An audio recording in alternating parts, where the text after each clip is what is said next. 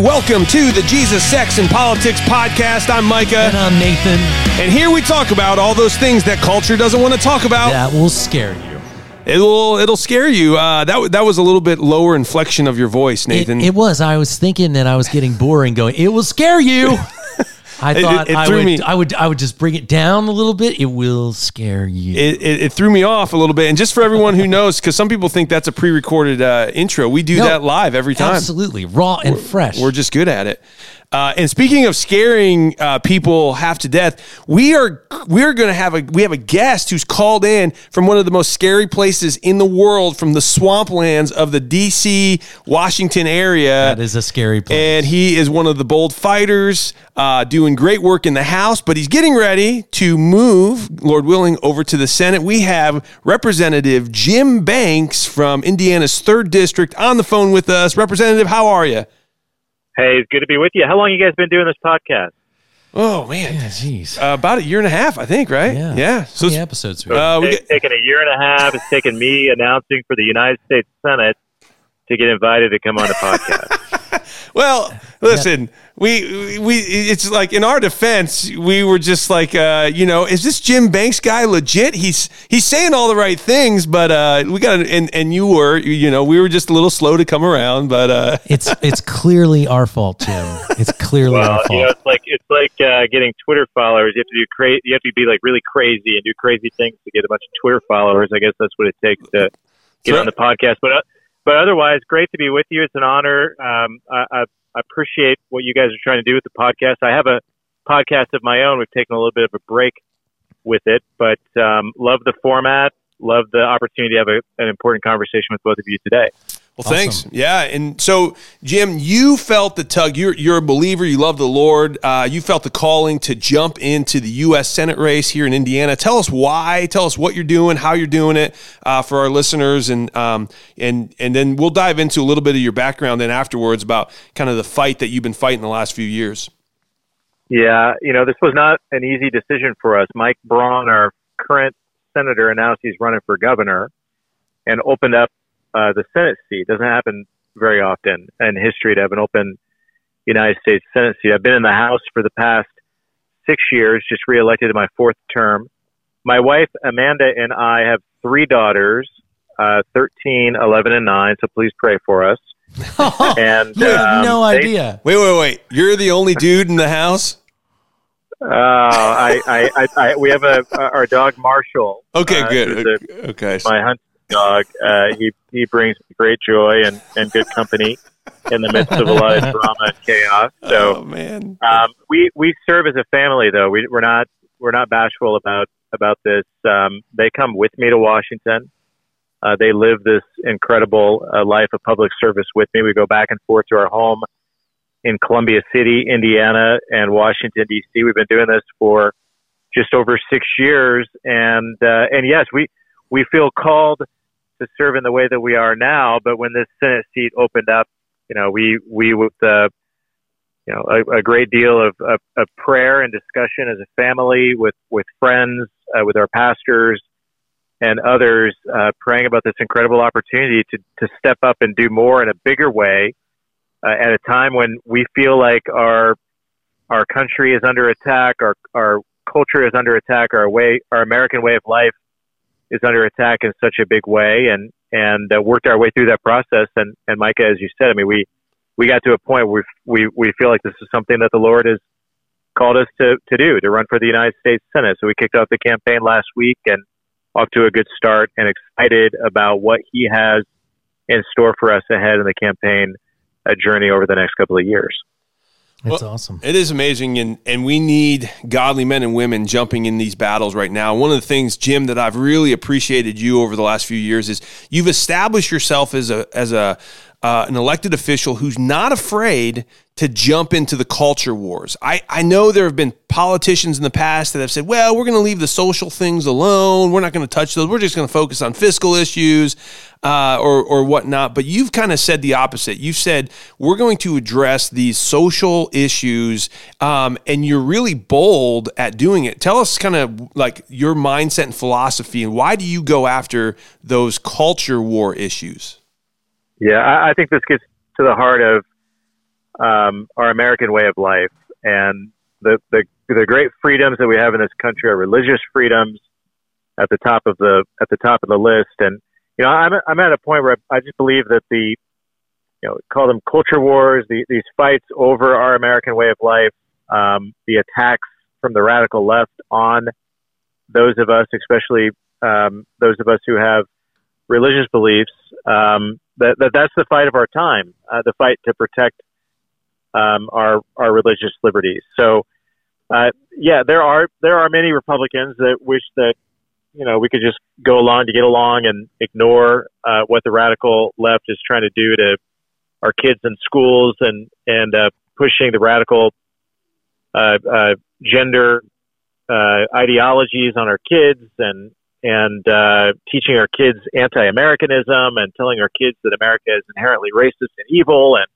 I just don't think I don't think it's sustainable. I don't think it's ever been sustainable. But at this point in the history of our country, we're at a point of crisis. I mean, we're either going to rescue this country and continue to make it the greatest country in the history of the world, or we're going to see a downward spiral of America that I think will have a disastrous outcome for this country, for our way of life.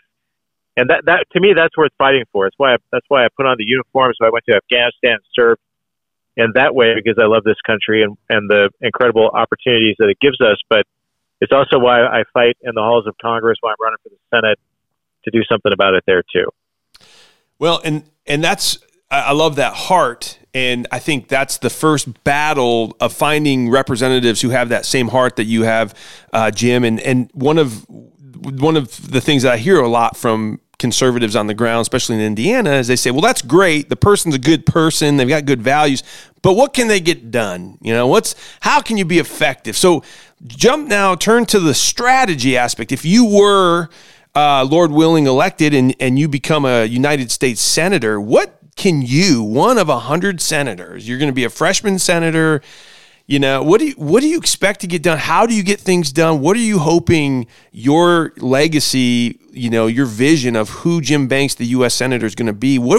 What's your strategy, I guess, is what I'm asking. Well, let me back up and tell you about some of my observations in the House over the past 6 years first, and then I'll get to the Senate. Yeah. Talk about why I think the Senate matters so much at this time. I remember getting to the House. I was elected at the same time President Trump was in the election in 2016, and I remember how shy a lot of Republicans were about tackling cultural issues. Donald Trump did it in his own way, and I would argue he was elected in 2016 and was such a powerful voice over those 4 years that he was in the White House. The cultural issues is what I think gave him such great appeal to the American voters in such a big way. But I came to Washington. I want to make a confession. I'm in the fight right now. My face has been bloodied over and over again by the radical left and Democrats. Nancy Pelosi kicked me off of a committee and all congratulations. Kinds of yeah, that's a battle scar. I love it.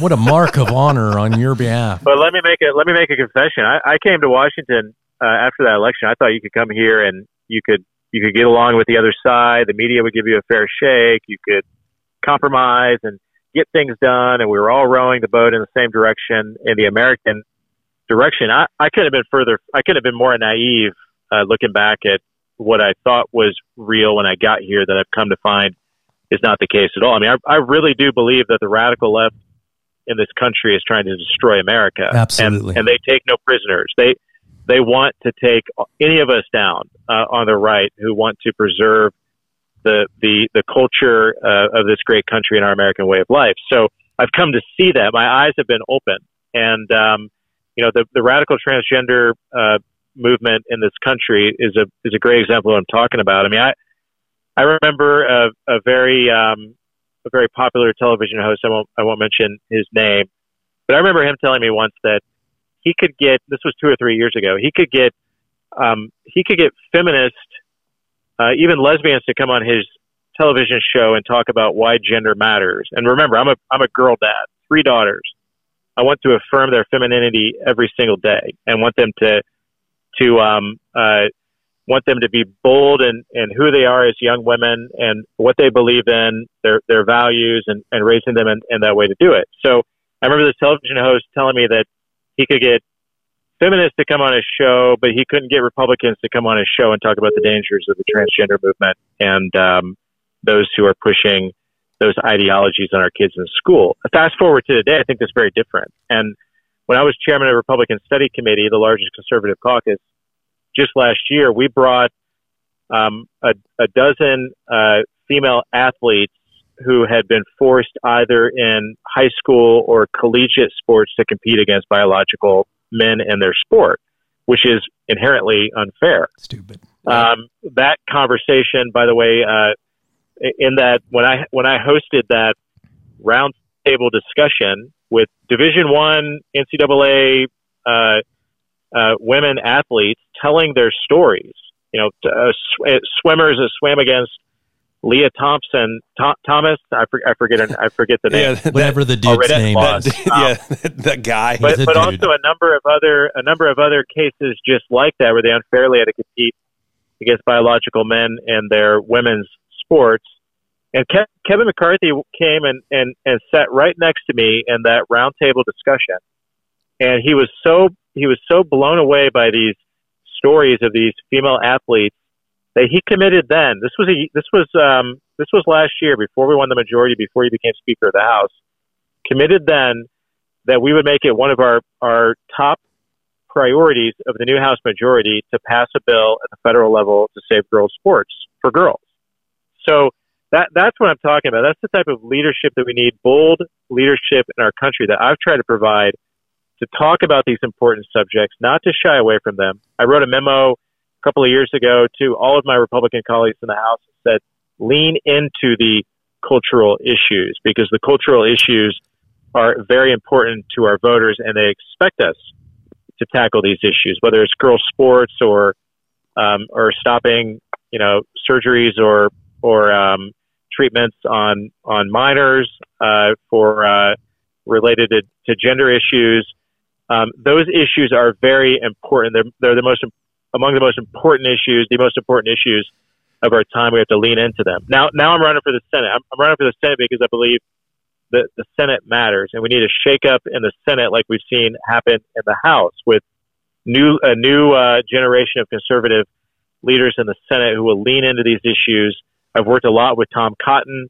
I've worked a lot with Marco Rubio on some of these issues. They both, by the way, endorsed me in my Senate race this week. Now I want to go over to their chamber, serve alongside them, and advocate for our kids, for our American way of life, and be one of those champions in a bigger way. Yeah, I love it. I think so many of the rank and file true conservatives, who we call ourselves conservative before we call ourselves Republican, we're so disappointed in people that we've placed into office believing that they will fight, and then they capitulate in weakness on a social issue that makes us know that they don't have common sense. And, I have a daughter too. I married the youngest of three girls in a family. So I think that the battle that is raging is one of, we don't know as a country of who we even are anymore. We don't know our history. We don't know what made us great. And we've had other people replacing the information with lies. And I think it's not good enough for people to promise us something. What have you delivered? And I don't want to vote for another senator who tells me that they'll hold up a conservative flag and then refuse to fight. I already feel like we've experienced that too much in Indiana, and it ticks me off. It ticks me off. So, seeing your position so laid out before us, that this is what you believe and you're willing to fight on this issue, Jim. I can't tell you that I'm telling you, it's a difference between the electricity that's gonna be behind you to help you get elected, and just the flatness of the fact that too many conservatives have been lied to too long. Well, and I'll say this too, Nathan. I don't know if you knew this, but Jim just started a caucus out in Washington, D.C. in the House, and I love it. I think this is probably one of the best caucuses to ever be started. You know, you have the Freedom Caucus. Yeah. You have all these different groups. Caucuses are just groups of officials that get together and representatives get together and based on a common kind of goal. And so, hey, Jim, tell us the name of the caucus that you just started out in Washington. Yeah, I've had a lot of feedback on this.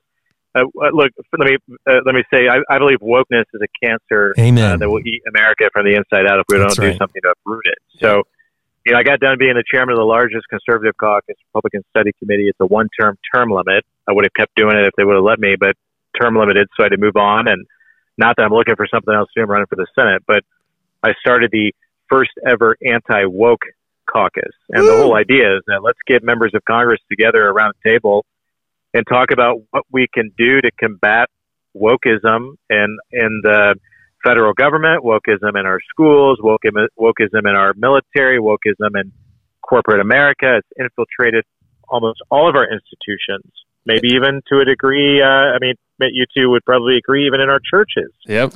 Let's uproot it. It is the antithesis of our American values. Wokeness will destroy us if we allow it to. So, I remember it was not quite 2 years ago. I was the first member of Congress who got kicked off Twitter for stating a biological fact about the Surgeon General who was calling herself a biological male, the first female 4-star. Are we talking about Richard? Health Admiral. Yeah, is this Richard? And, Levin.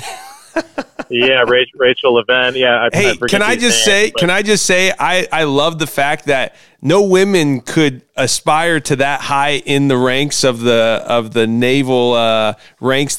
Men had to step in and do it for them. So that's basically what I tweeted. That's what I tweeted. Is that what you tweeted? I love it. And I'll never forget my staff reaching out and saying, "Hey, you've been kicked off of Twitter." Immediately became a national. I love it. Story. Oh my God! Like what has happened here?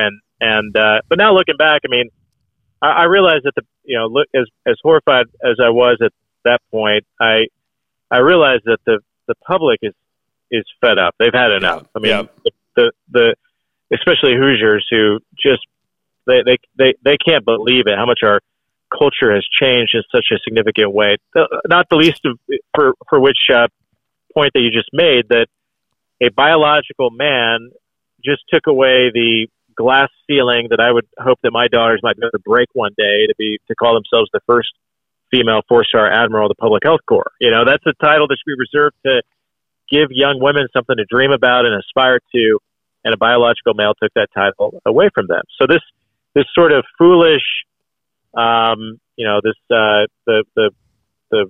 radical, the obsession with pronouns and the radical transgender movement, what it's done to devalue the gender identity of our young boys and our young girls in this culture is something that we have to fight back against. And I think Congress plays a big role in that by not going along with it. And with the anti-woke caucus, that's just one part of it. But the obsession with diversity,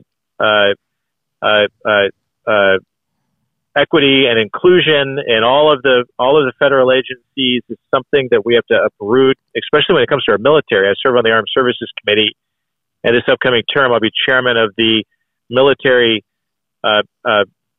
personnel subcommittee, and our main objective in that subcommittee is going to be to uproot wokeism in our military. Wokeism is weakness, and the last place that should project weakness in our federal government is our military. So we're going to do something about it this Congress with our very narrow House majority, but we need a shake up in the Senate and a focus on these issues there as well. So hopefully my anti-woke caucus will lead to some good, and stay tuned for where it might go from here. Well, wokeism is so much about fear of what we're going to do to you if you don't get in line. Yeah.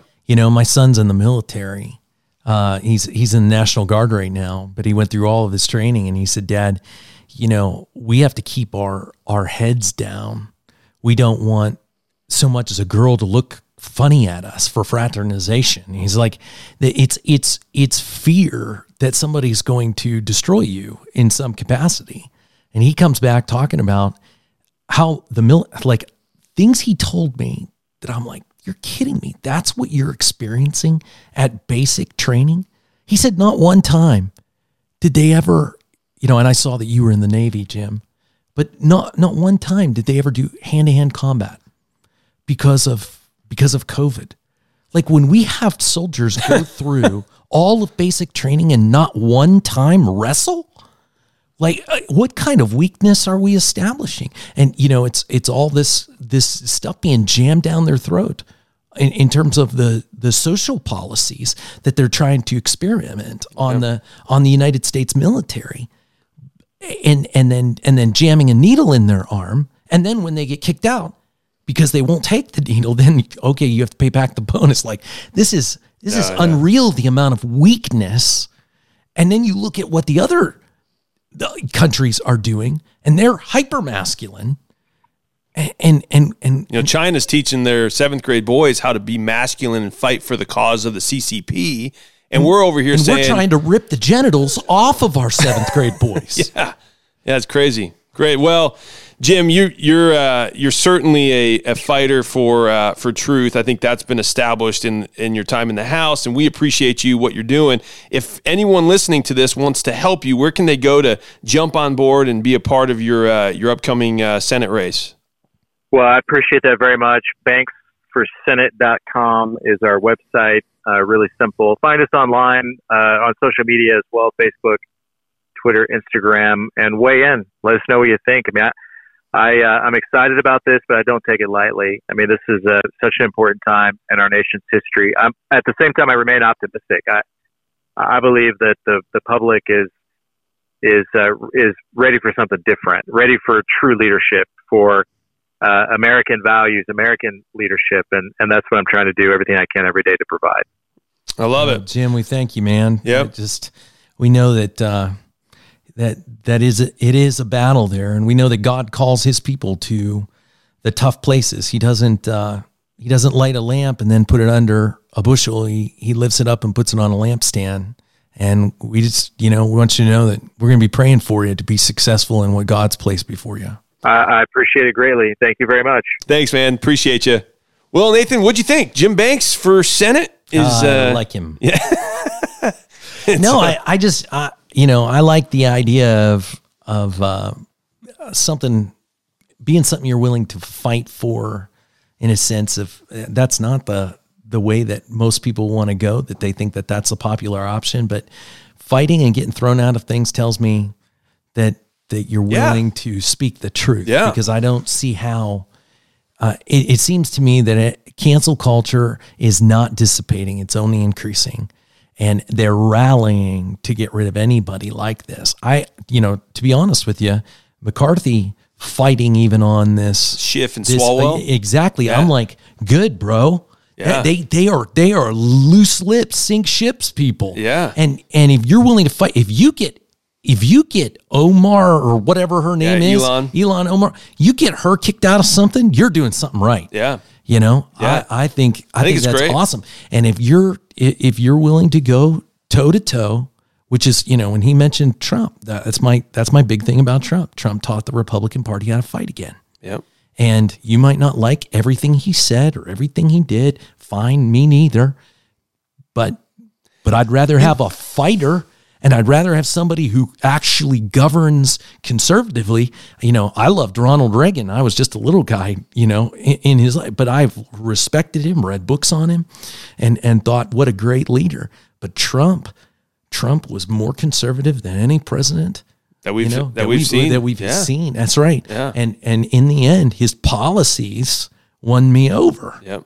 And teach us to fight. Let us fight and go out and let's keep pulling down. The Lord to go down next. The Lord kind of showed me when Trump was coming into this thing, back in 2016, he gave me the picture of a soldier. He said he's sending a soldier in to fight the evil that is trying to tear America apart.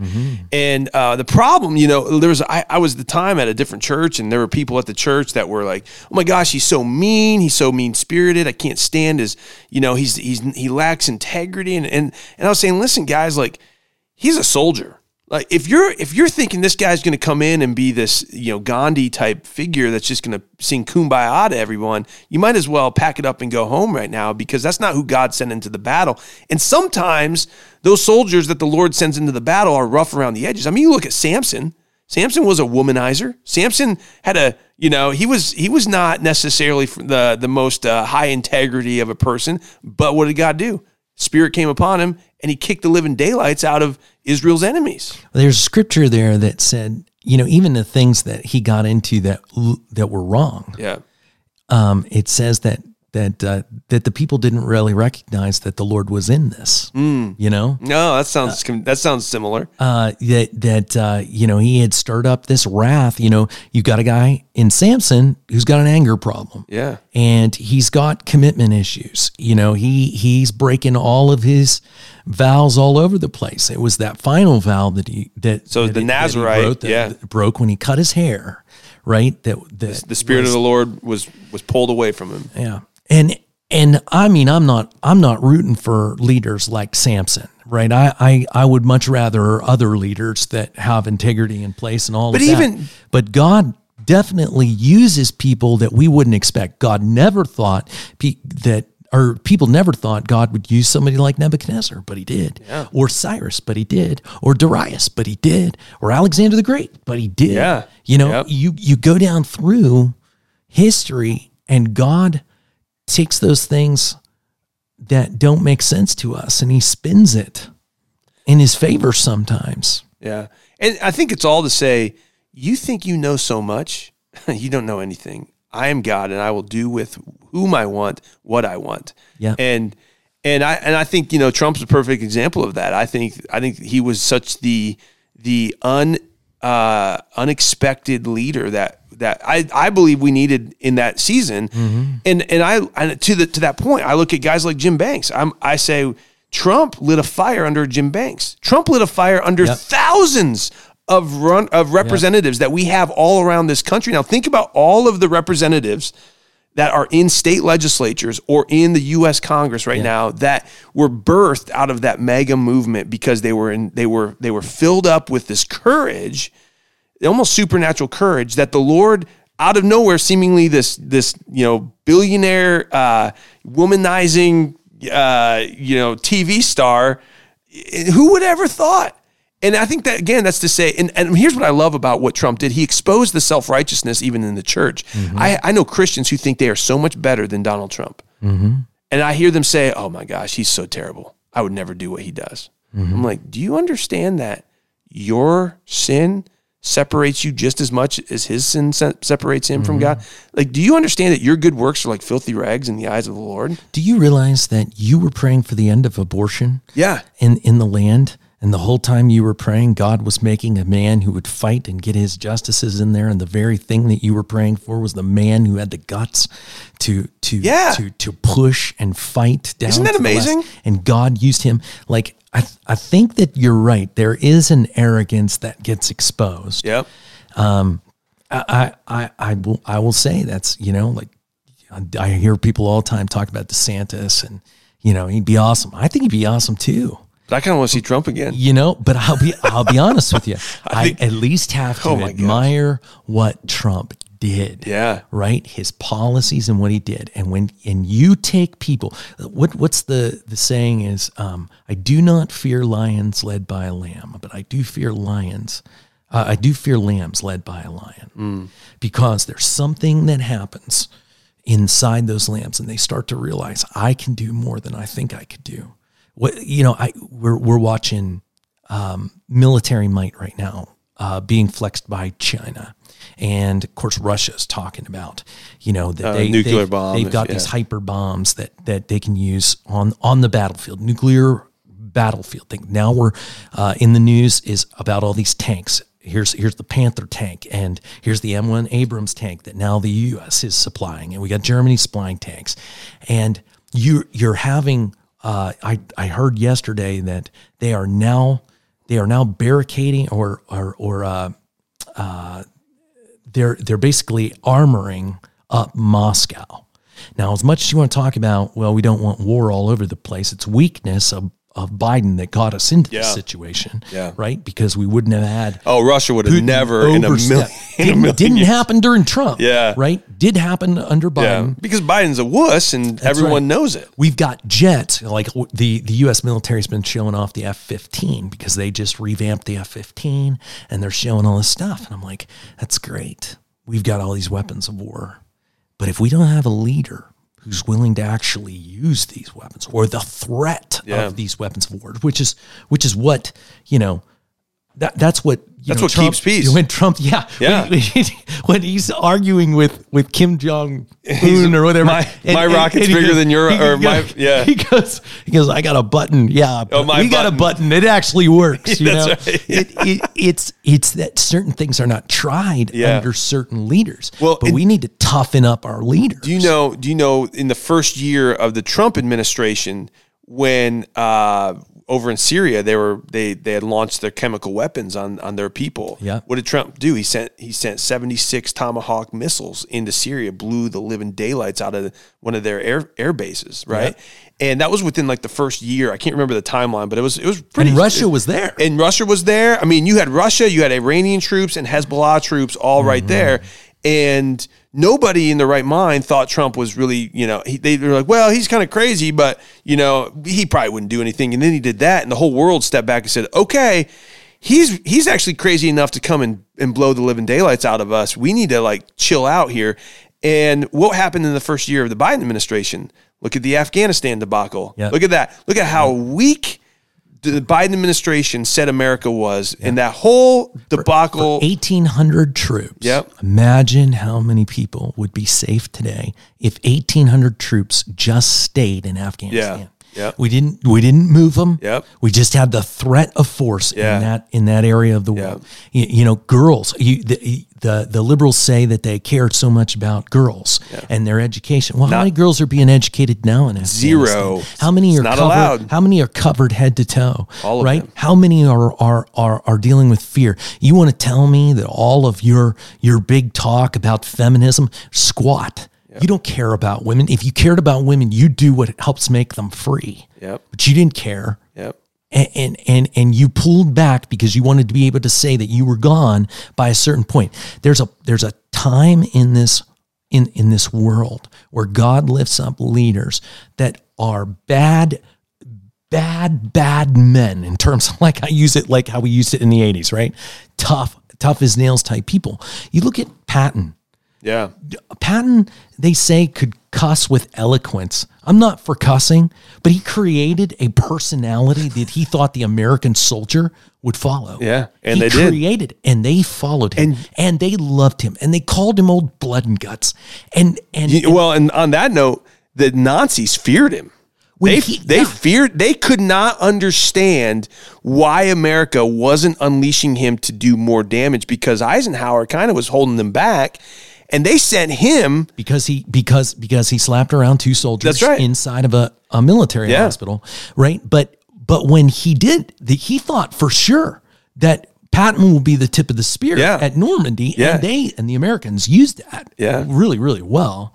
It kind of ticked off Patton because he wasn't in the battle, but they used him as a decoy. That's right. And they took it brought all the Nazi troops towards where Patton was at. And then it opened up the beaches of Normandy for them to be able to storm. But I will say the Nazis said of what Patton did, slapping those two soldiers around with his gloves. He takes it off and slaps them. And Eisenhower, it's kind of this like America said, "Oh my gosh, you're being so mean." Like the Nazis were reported of saying we would have shot him. Like if they were doing what we wouldn't have slapped him, we would have shot him. We can't understand these Americans. Hitler couldn't understand. But. But I make the argument, and I think we just need to keep making the argument that sometimes God lifts up strong men. Yeah.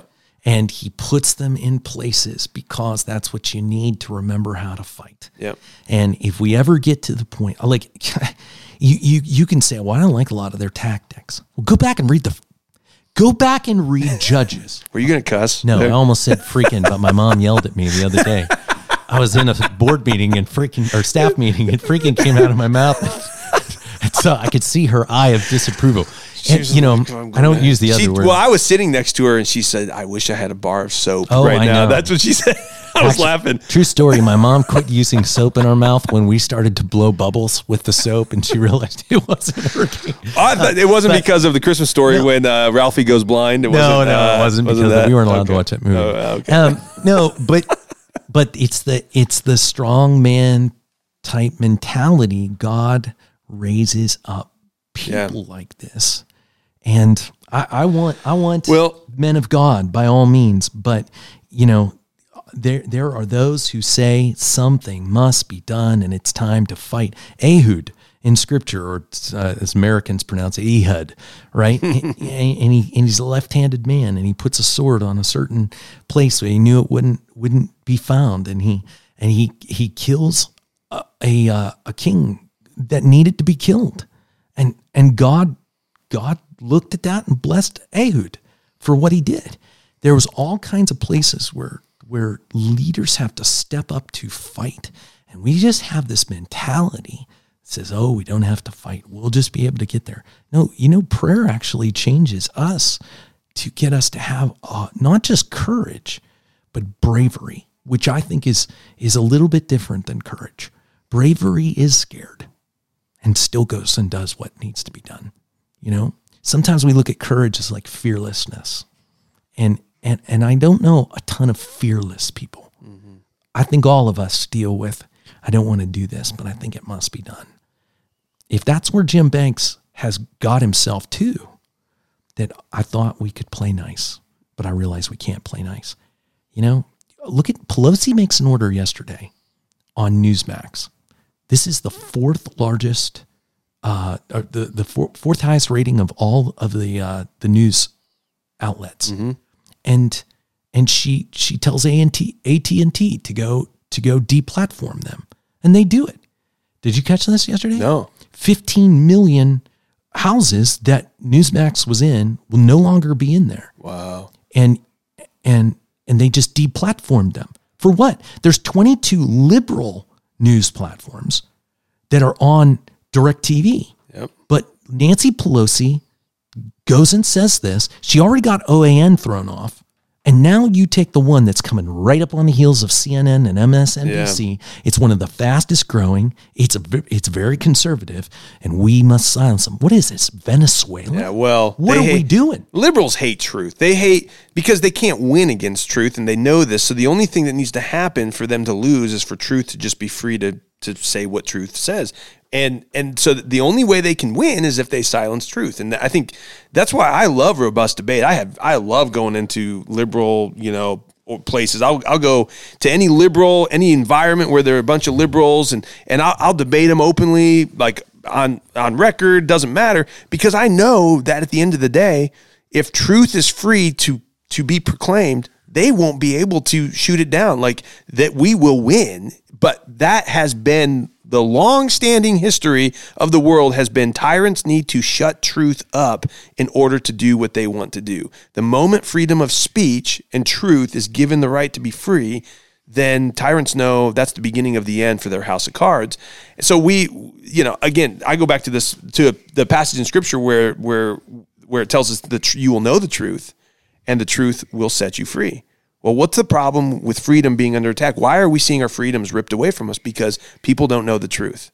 Well, why don't they know the truth? Because of Nancy Pelosi and people like that silencing truth from ever getting out. So what we have to do, like you said, Nathan, we got to get the Jim Bankses in there. We've got to get the pastors woke up. We've got to make sure that people start standing up and speaking truth boldly all over. In whatever sphere of influence God has given them, speak truth, and we will see freedom flourish after that. That's as simple as you can make it. I mean, the idea that one side is pro-America. Well, how can you be pro-America when you're anti-speech? Yeah. Yeah. I mean, even the idiots, we think they ought to be able to talk. Yeah. But they're saying, no. Their talk is too dangerous. What does Pelosi make this thing on? Yep. She makes it on, we think it's misinformation. Like, okay, so we have the Ministry of Information. Yeah. You don't like what's being said, even though, we're having little kids die of heart attacks now. And all these young people, because we said that this vaccine is not tested, there's going to be real repercussions for this, and people don't want to listen to anything they don't want to hear. It's a mess, and we have to keep speaking. And I really tell you, if it doesn't happen with pastors first, before you go and elect politicians, make sure that you're speaking to your pastors to step up. And if you're a pastor that's possibly listening to this, at what point are you going to get in the fight? You got to get in the fight.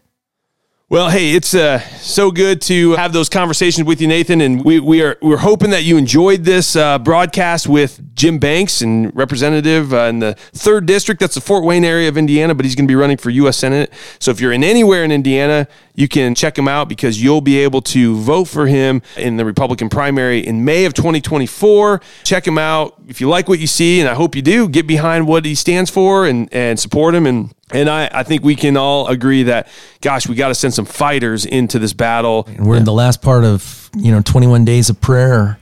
And I just want to encourage you, we wrestle not against flesh and blood, but against principalities and powers. Prayer is where it's at. You got to be praying for the good guys. Pray for the bad guys, because God changes even bad guys' hearts. He saves them, so let's keep praying.